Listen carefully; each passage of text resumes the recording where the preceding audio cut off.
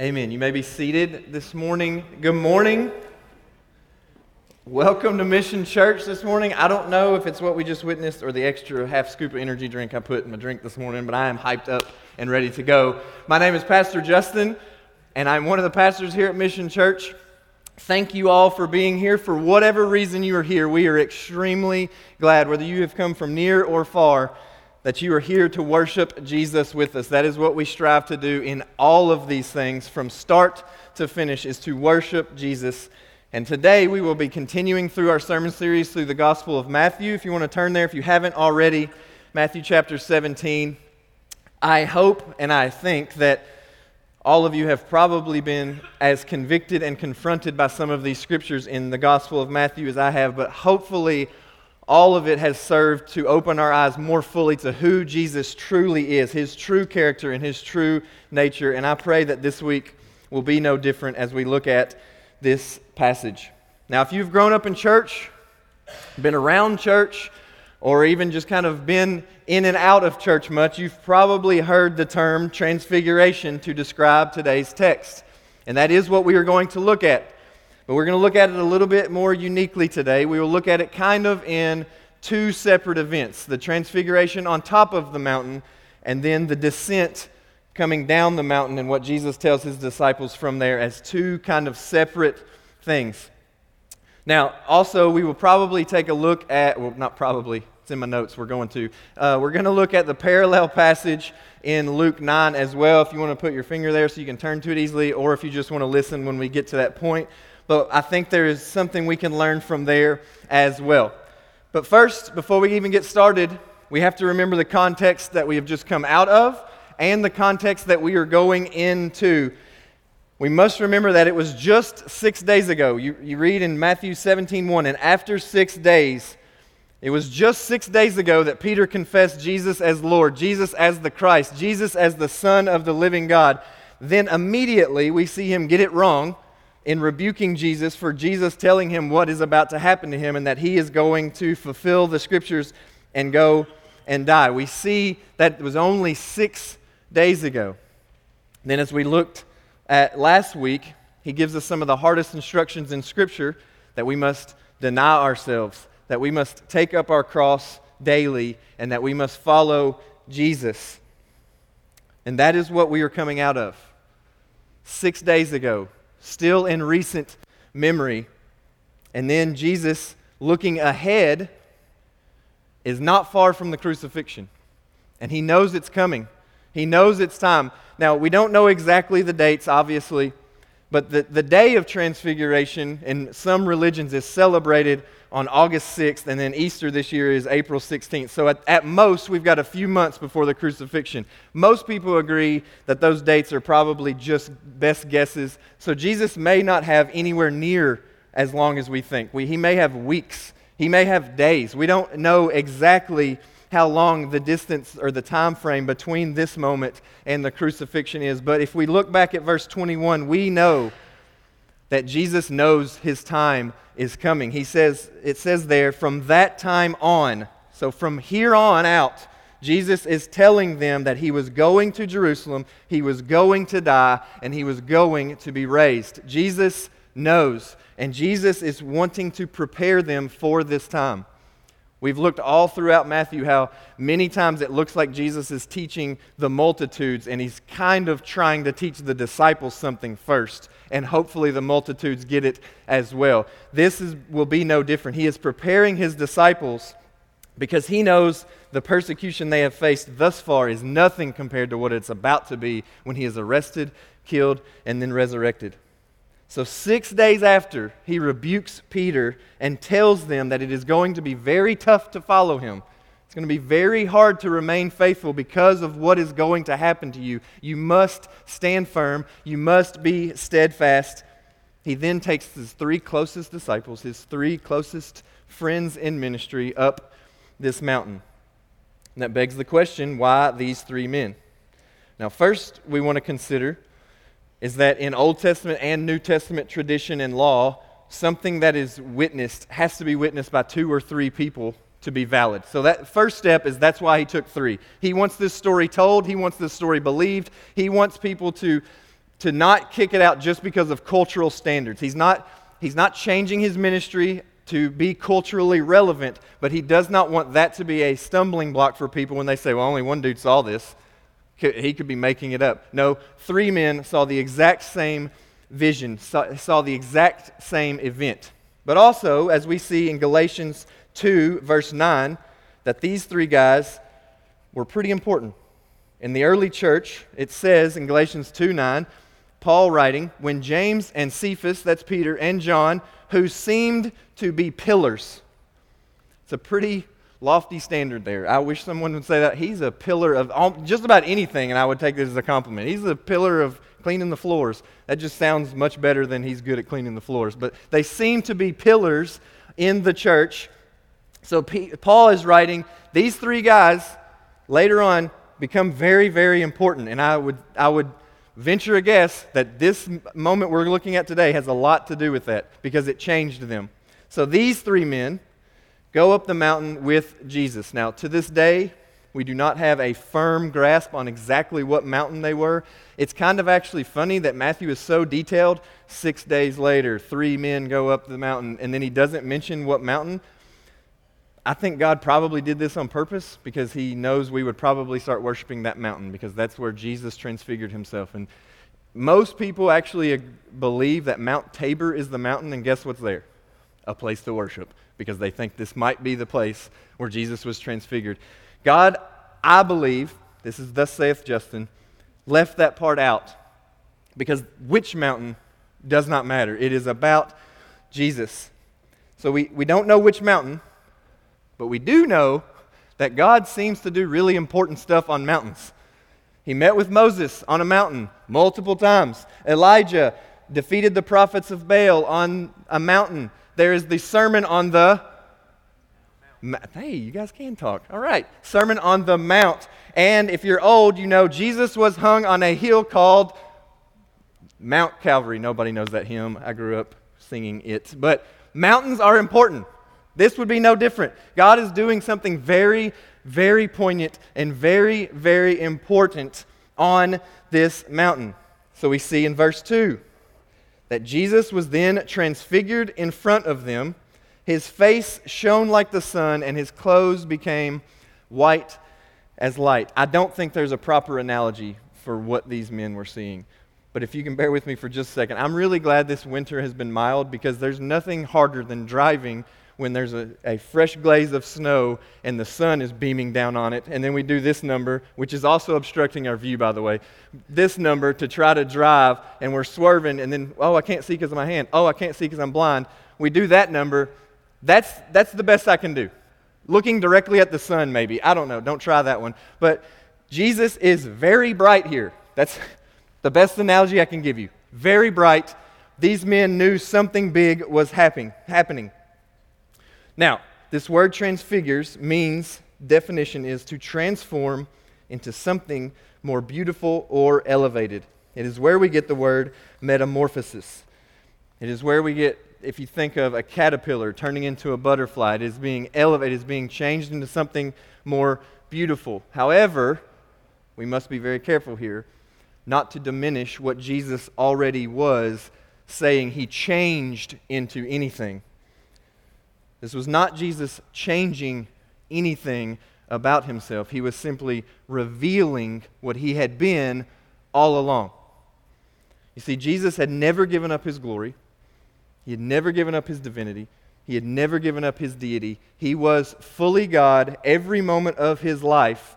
This was no different. It was just being shown and revealed to these 3 men. Philippians 2, 6 through 8 says, who, Jesus, though he was in the form of God, did not count equality with God a thing to be grasped, but emptied himself by taking the form of a servant, being born in the likeness of men, and being found in human form, he humbled himself by becoming obedient to the point of death, even death on a cross. You see, Jesus emptied himself by adding something to himself.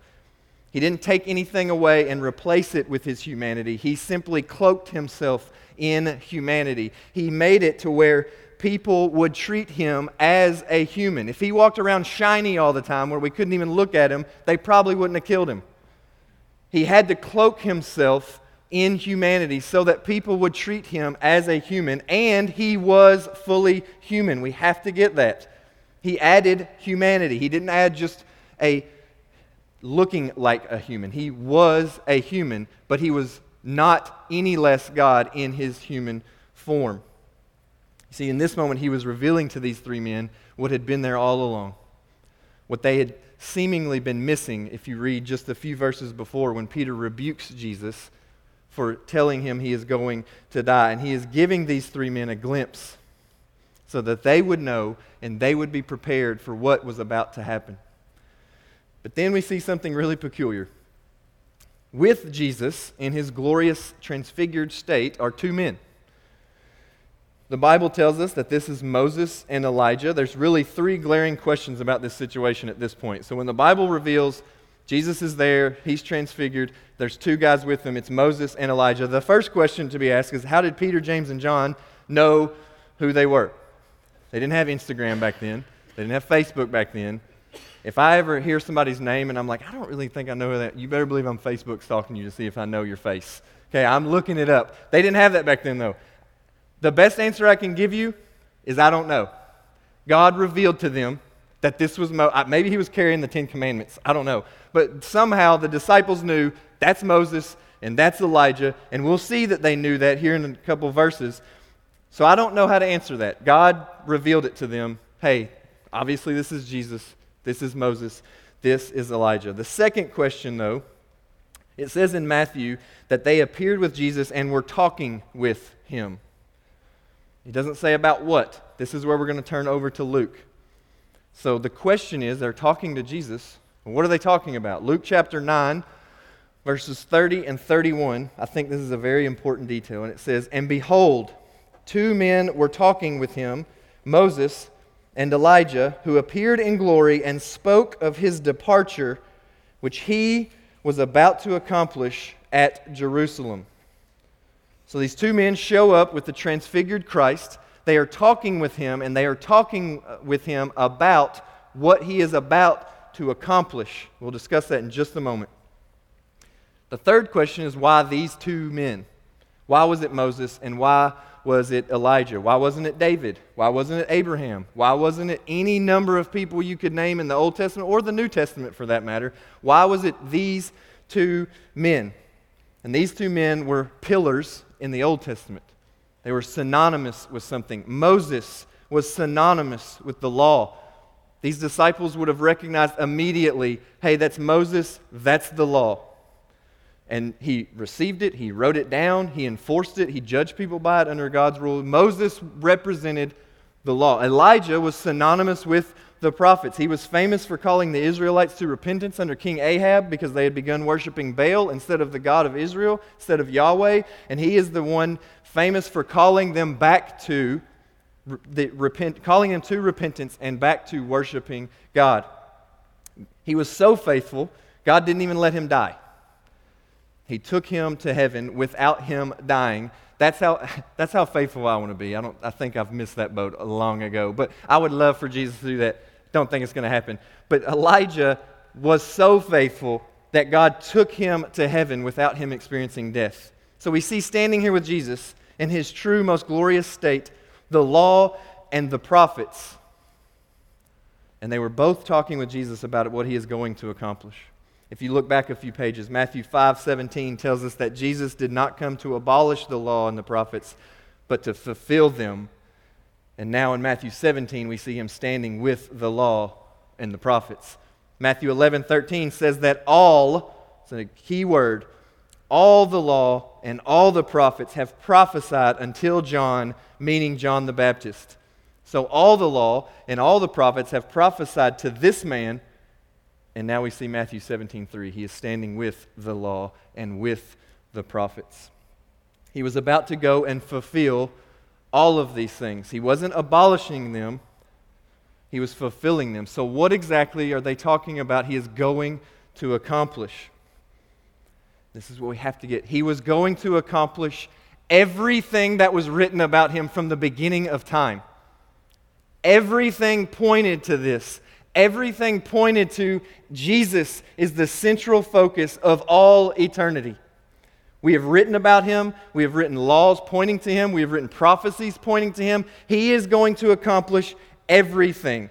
He was going to fulfill all the law by living perfectly and obediently, even unto death, even death on a cross, never sinning, never breaking a single rule. And I've just read through Leviticus. That's difficult to do. There's lots of rules in Leviticus. I'm like, really? What? You can't wear cotton and polyester, huh? Jesus never broke any of those. He was never anything but holy. He was never anything but perfect. He was never anything but righteous.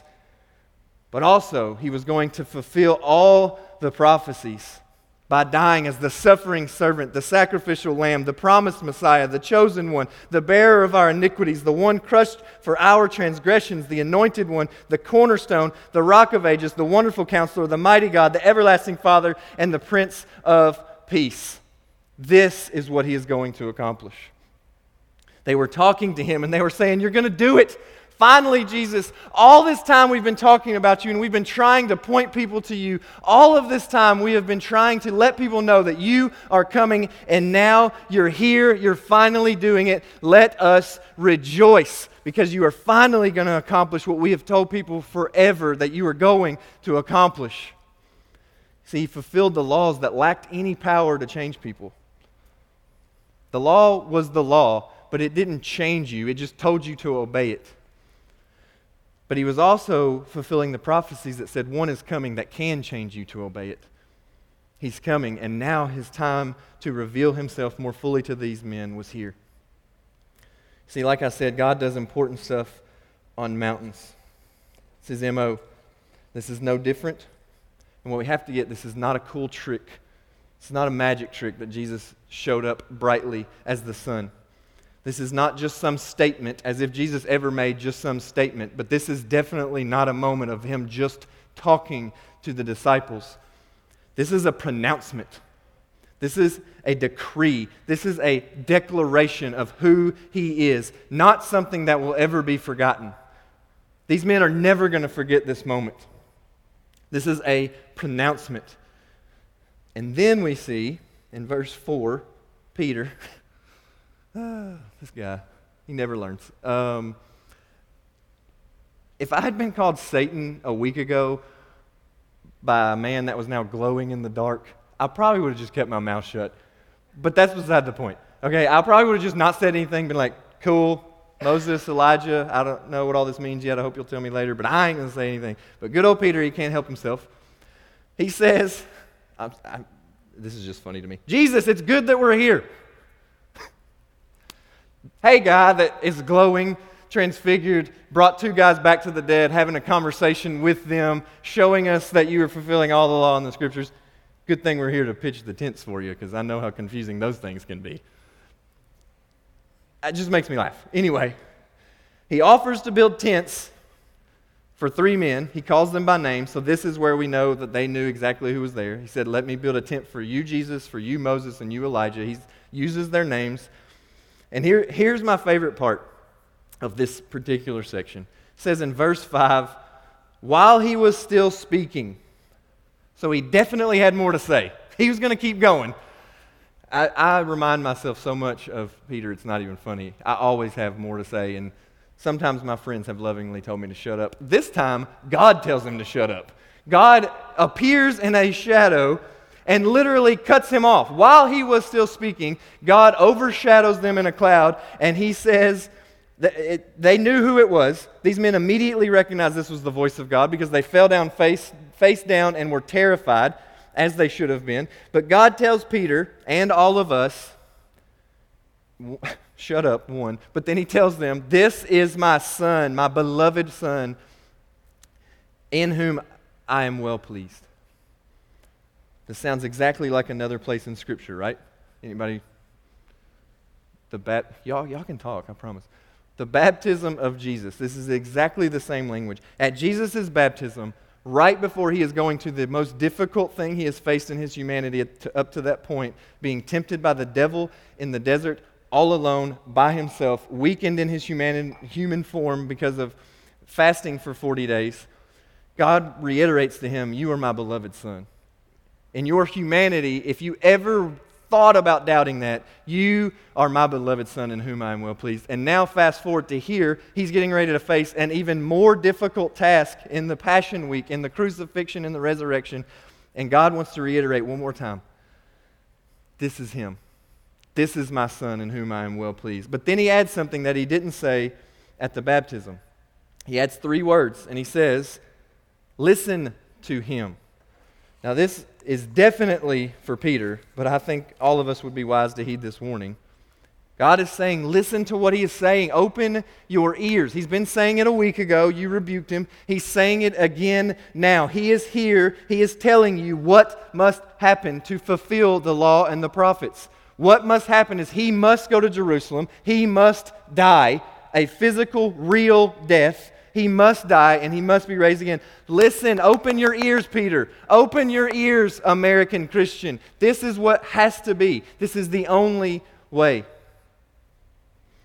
It cannot be lost here that this is yet another time, second one in a week apparently, where Peter tried to stop Jesus from fulfilling his God-given destiny. Peter is standing in the way again of Jesus doing what Jesus came to do. Why would he want to pitch tents for these 3 men? So they could stay up there. Again, worshiping the mountain, not worshiping what is going on here. He wants to stay there. Let's just hang. We don't have to go to Jerusalem, Jesus. If something bad's going to happen there, the answer is don't go there. Let's just stay up here. Yeah, we got plenty of light because you're shiny. Like we're good. We don't. You can make fire out of nothing. We're good. We can stay here. And God is saying, no, Peter. You don't understand what you're asking. You don't understand. You have to listen to him. Not letting Jesus go to Jerusalem because something bad is going to happen will make something much worse happen. He must go. Luke 9:51, it's a section of Scripture just after the transfiguration in Luke, says that when it came time, his face was set to go to Jerusalem. Jesus was going to get there. He was going to go to Jerusalem, even though he knew what was going to happen there, even though he knew his time was coming. He knew it would be difficult. He's not going to be stopped. He's not going to change course when it gets hard. And God is saying, listen to him. This is how it must go down, or all of you are doomed. Now, they were terrified. It says they fell face down because they were terrified that it was God. This is a theme in Scripture. The presence of Almighty God is scary, as it should be for sinners. But we see multiple times in Scripture where God revealed himself this fully in a cloud or in other ways, and it says they were struck like dead men, or they were paralyzed, or in this case, they were terrified. They fell down on their faces. And here's the thing, they should have been terrified. This is Almighty God. They are sinners. They shouldn't even be allowed this close, and yet God is revealing himself somewhat to them, not fully, but somewhat to them, to tell them this important truth. But then what happens? This is the most beautiful part of the whole Scripture. See, Jesus doesn't spin around quickly and rebuke Peter again and call him Satan again. He lovingly goes to him. It says Jesus comes and touches them. He could have just spoken, right? He could have just said, you messed up again. Just get up. It's fine. No big deal. No harm done. Whatever. But he goes and he touched them. He was with them. He was identifying with them. He was by their side. He, Jesus, was now for them fully. And he touches them. And then he says, rise and have no fear. Be not afraid anymore. You no longer need to fear the wrath of God. I am taking that. You need no longer fear the judgment of God. I am handling that. I am absorbing all of the things you should rightly be terrified of. I am taking that. I, Jesus, am with you. You see, God is not scary for those found in Jesus. God is scary when you are outside of Jesus, and Jesus is now revealing to them, I am for you. I am taking this wrath for you. You have no need to fear anymore. And this is where the story reaches its climax. It says, they opened their eyes, and who did they see?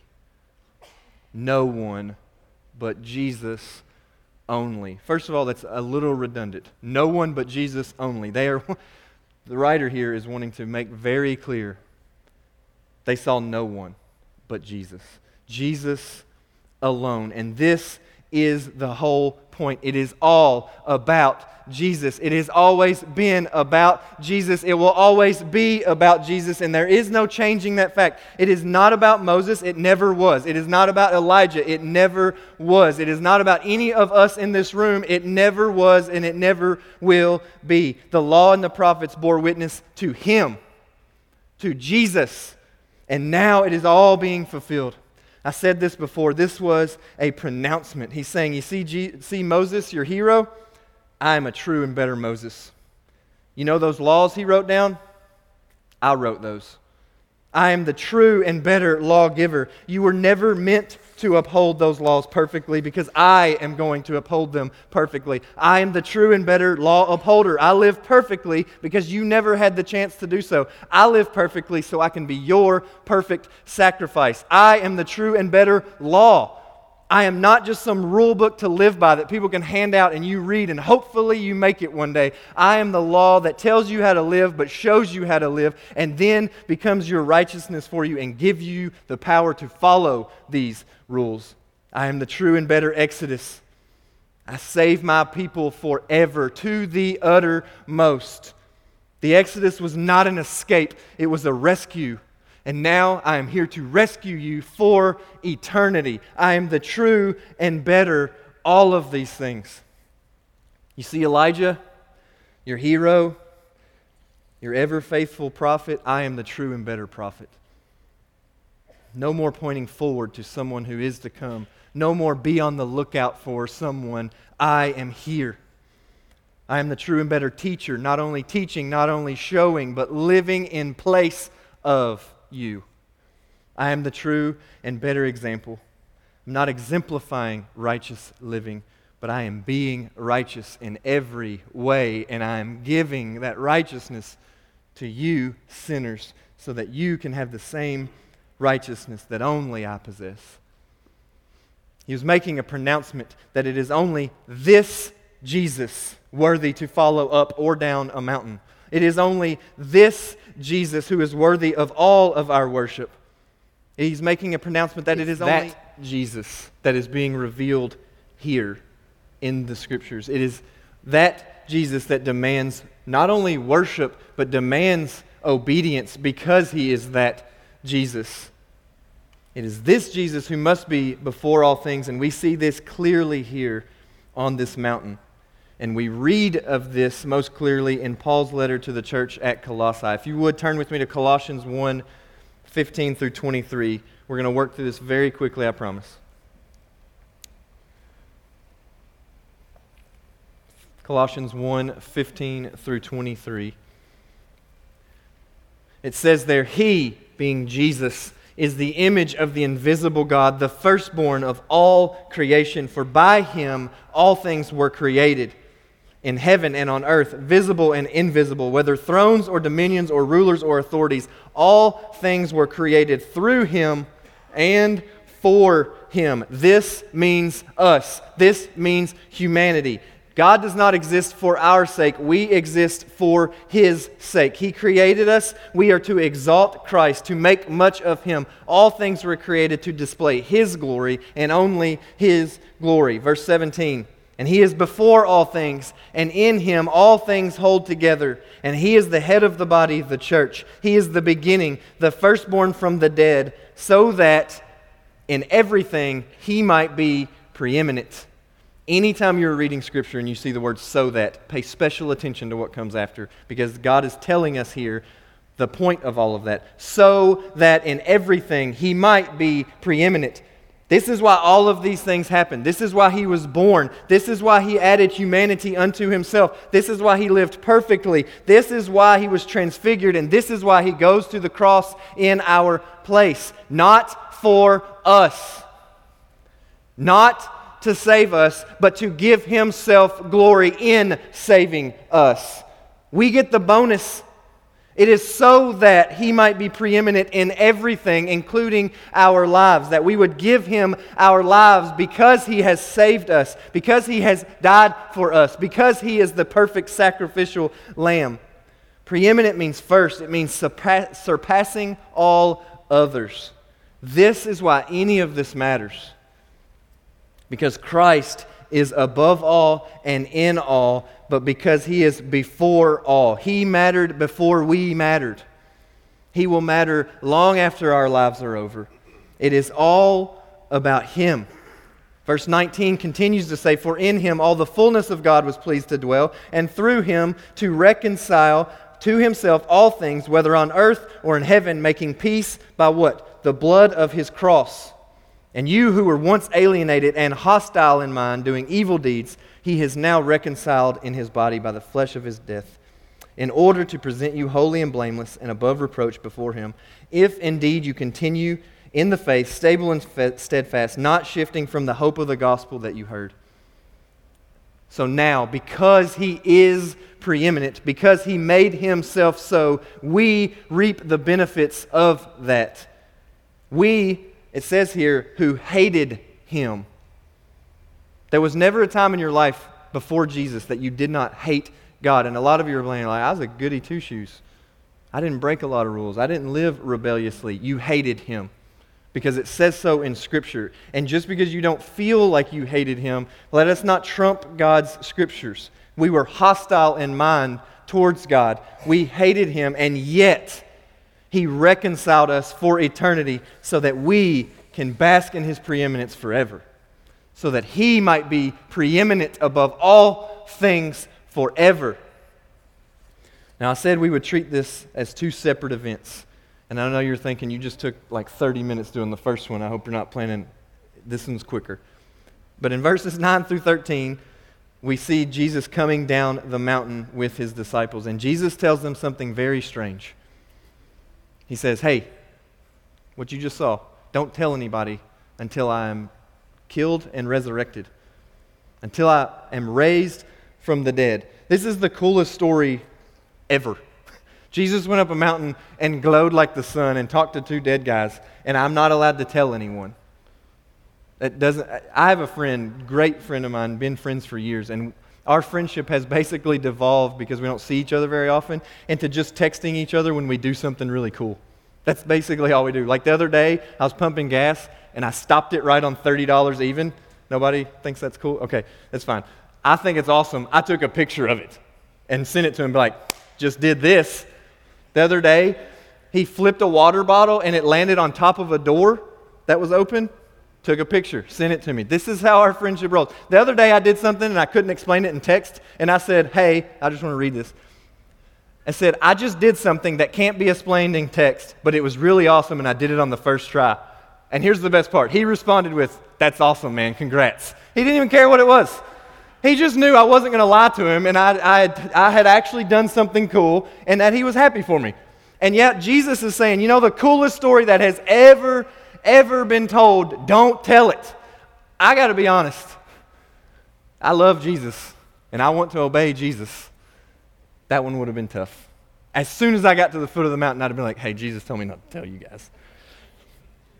But something really awesome happened up there." But why would Jesus tell them that? Why would He not want that told immediately? And it's because He knows His time is coming. He knows there is more to the story, and He knows if this story gets told now, people are just going to flock to Him like they did with every other miracle. "Do it again, Jesus. That was cool. Do it again, Jesus." We don't care about you. We just care about the tricks you can do. And Jesus is saying they're going to miss the point. He wants this story told, but He wants it told in the proper context. And that context is because I am human, because I am God, because I have shown you that, I am still going to die, and I am still going to be resurrected. And that is the point of this story. Last week, Brian said something when he was discussing take up your cross. He said, "Without a cross, there is no crown."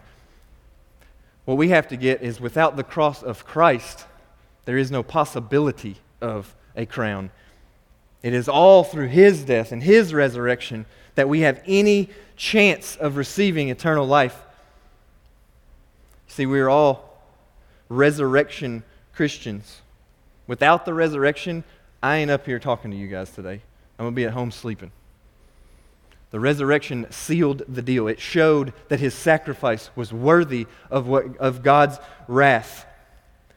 This is why Jesus tells them not to tell the story yet, because there is more to the story.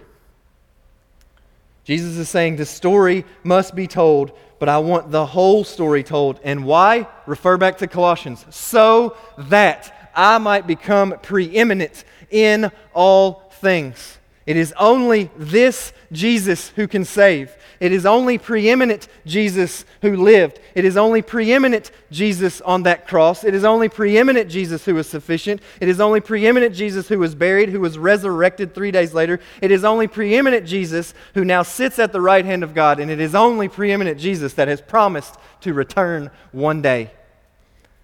And it is upon that return that every knee shall bow and every tongue will confess, whether you want to or not. And you see, this is the only application of this text today. Do you know this Jesus? Do you believe in this Jesus as Savior and as Lord? Or will you, with weeping and gnashing of teeth one day, confess Him to be Lord against your will? Do you worship this Jesus now, or will you on that day confirm through your tears that He is preeminent? I missed it, but now I get it, and it's too late. Do you see Him for who He is now, and are you willing to give your life unabashedly and unapologetically to following after Him? Because here's the thing. If you see Christ for who He truly is in His glory and His preeminence, you cannot and will not remain the same. These men didn't. We read in Galatians 2 that they had become pillars. They saw the glory of Christ, and because they had seen Him for who He truly is, they gave their life to Him. And my question to you today is, have you? Have you given your life to this Jesus? Not some form of Jesus that American culture will preach to you. Not some Jesus we see on television. The preeminent Jesus. This Jesus. Have you given your life to Him? Let's pray. Father, we come to you this morning thanking you that because of your word, because of your scripture, we don't actually have to be on the mountain to see you transfigured, to know you in your glory. That you have revealed yourself, what the Bible tells us, even more fully in the scriptures, because God has revealed who you are to us through the scriptures. And I thank you for that. I thank you that you speak through sinful men like me, and I pray that as you have spoken this morning, that your Spirit has guided my words, has guided the ears and the hearts of the listeners, so that you might be preeminent in their lives. I pray you would save people in this room today, if there is anyone to be saved. I pray you would encourage believers to go out and live as if you were preeminent in their lives as well, taking this gospel to a lost and dying world. I thank you, Jesus. I thank you that you are the Jesus who fulfilled the law and the prophets. May we worship you today. In Jesus' name I pray. Amen.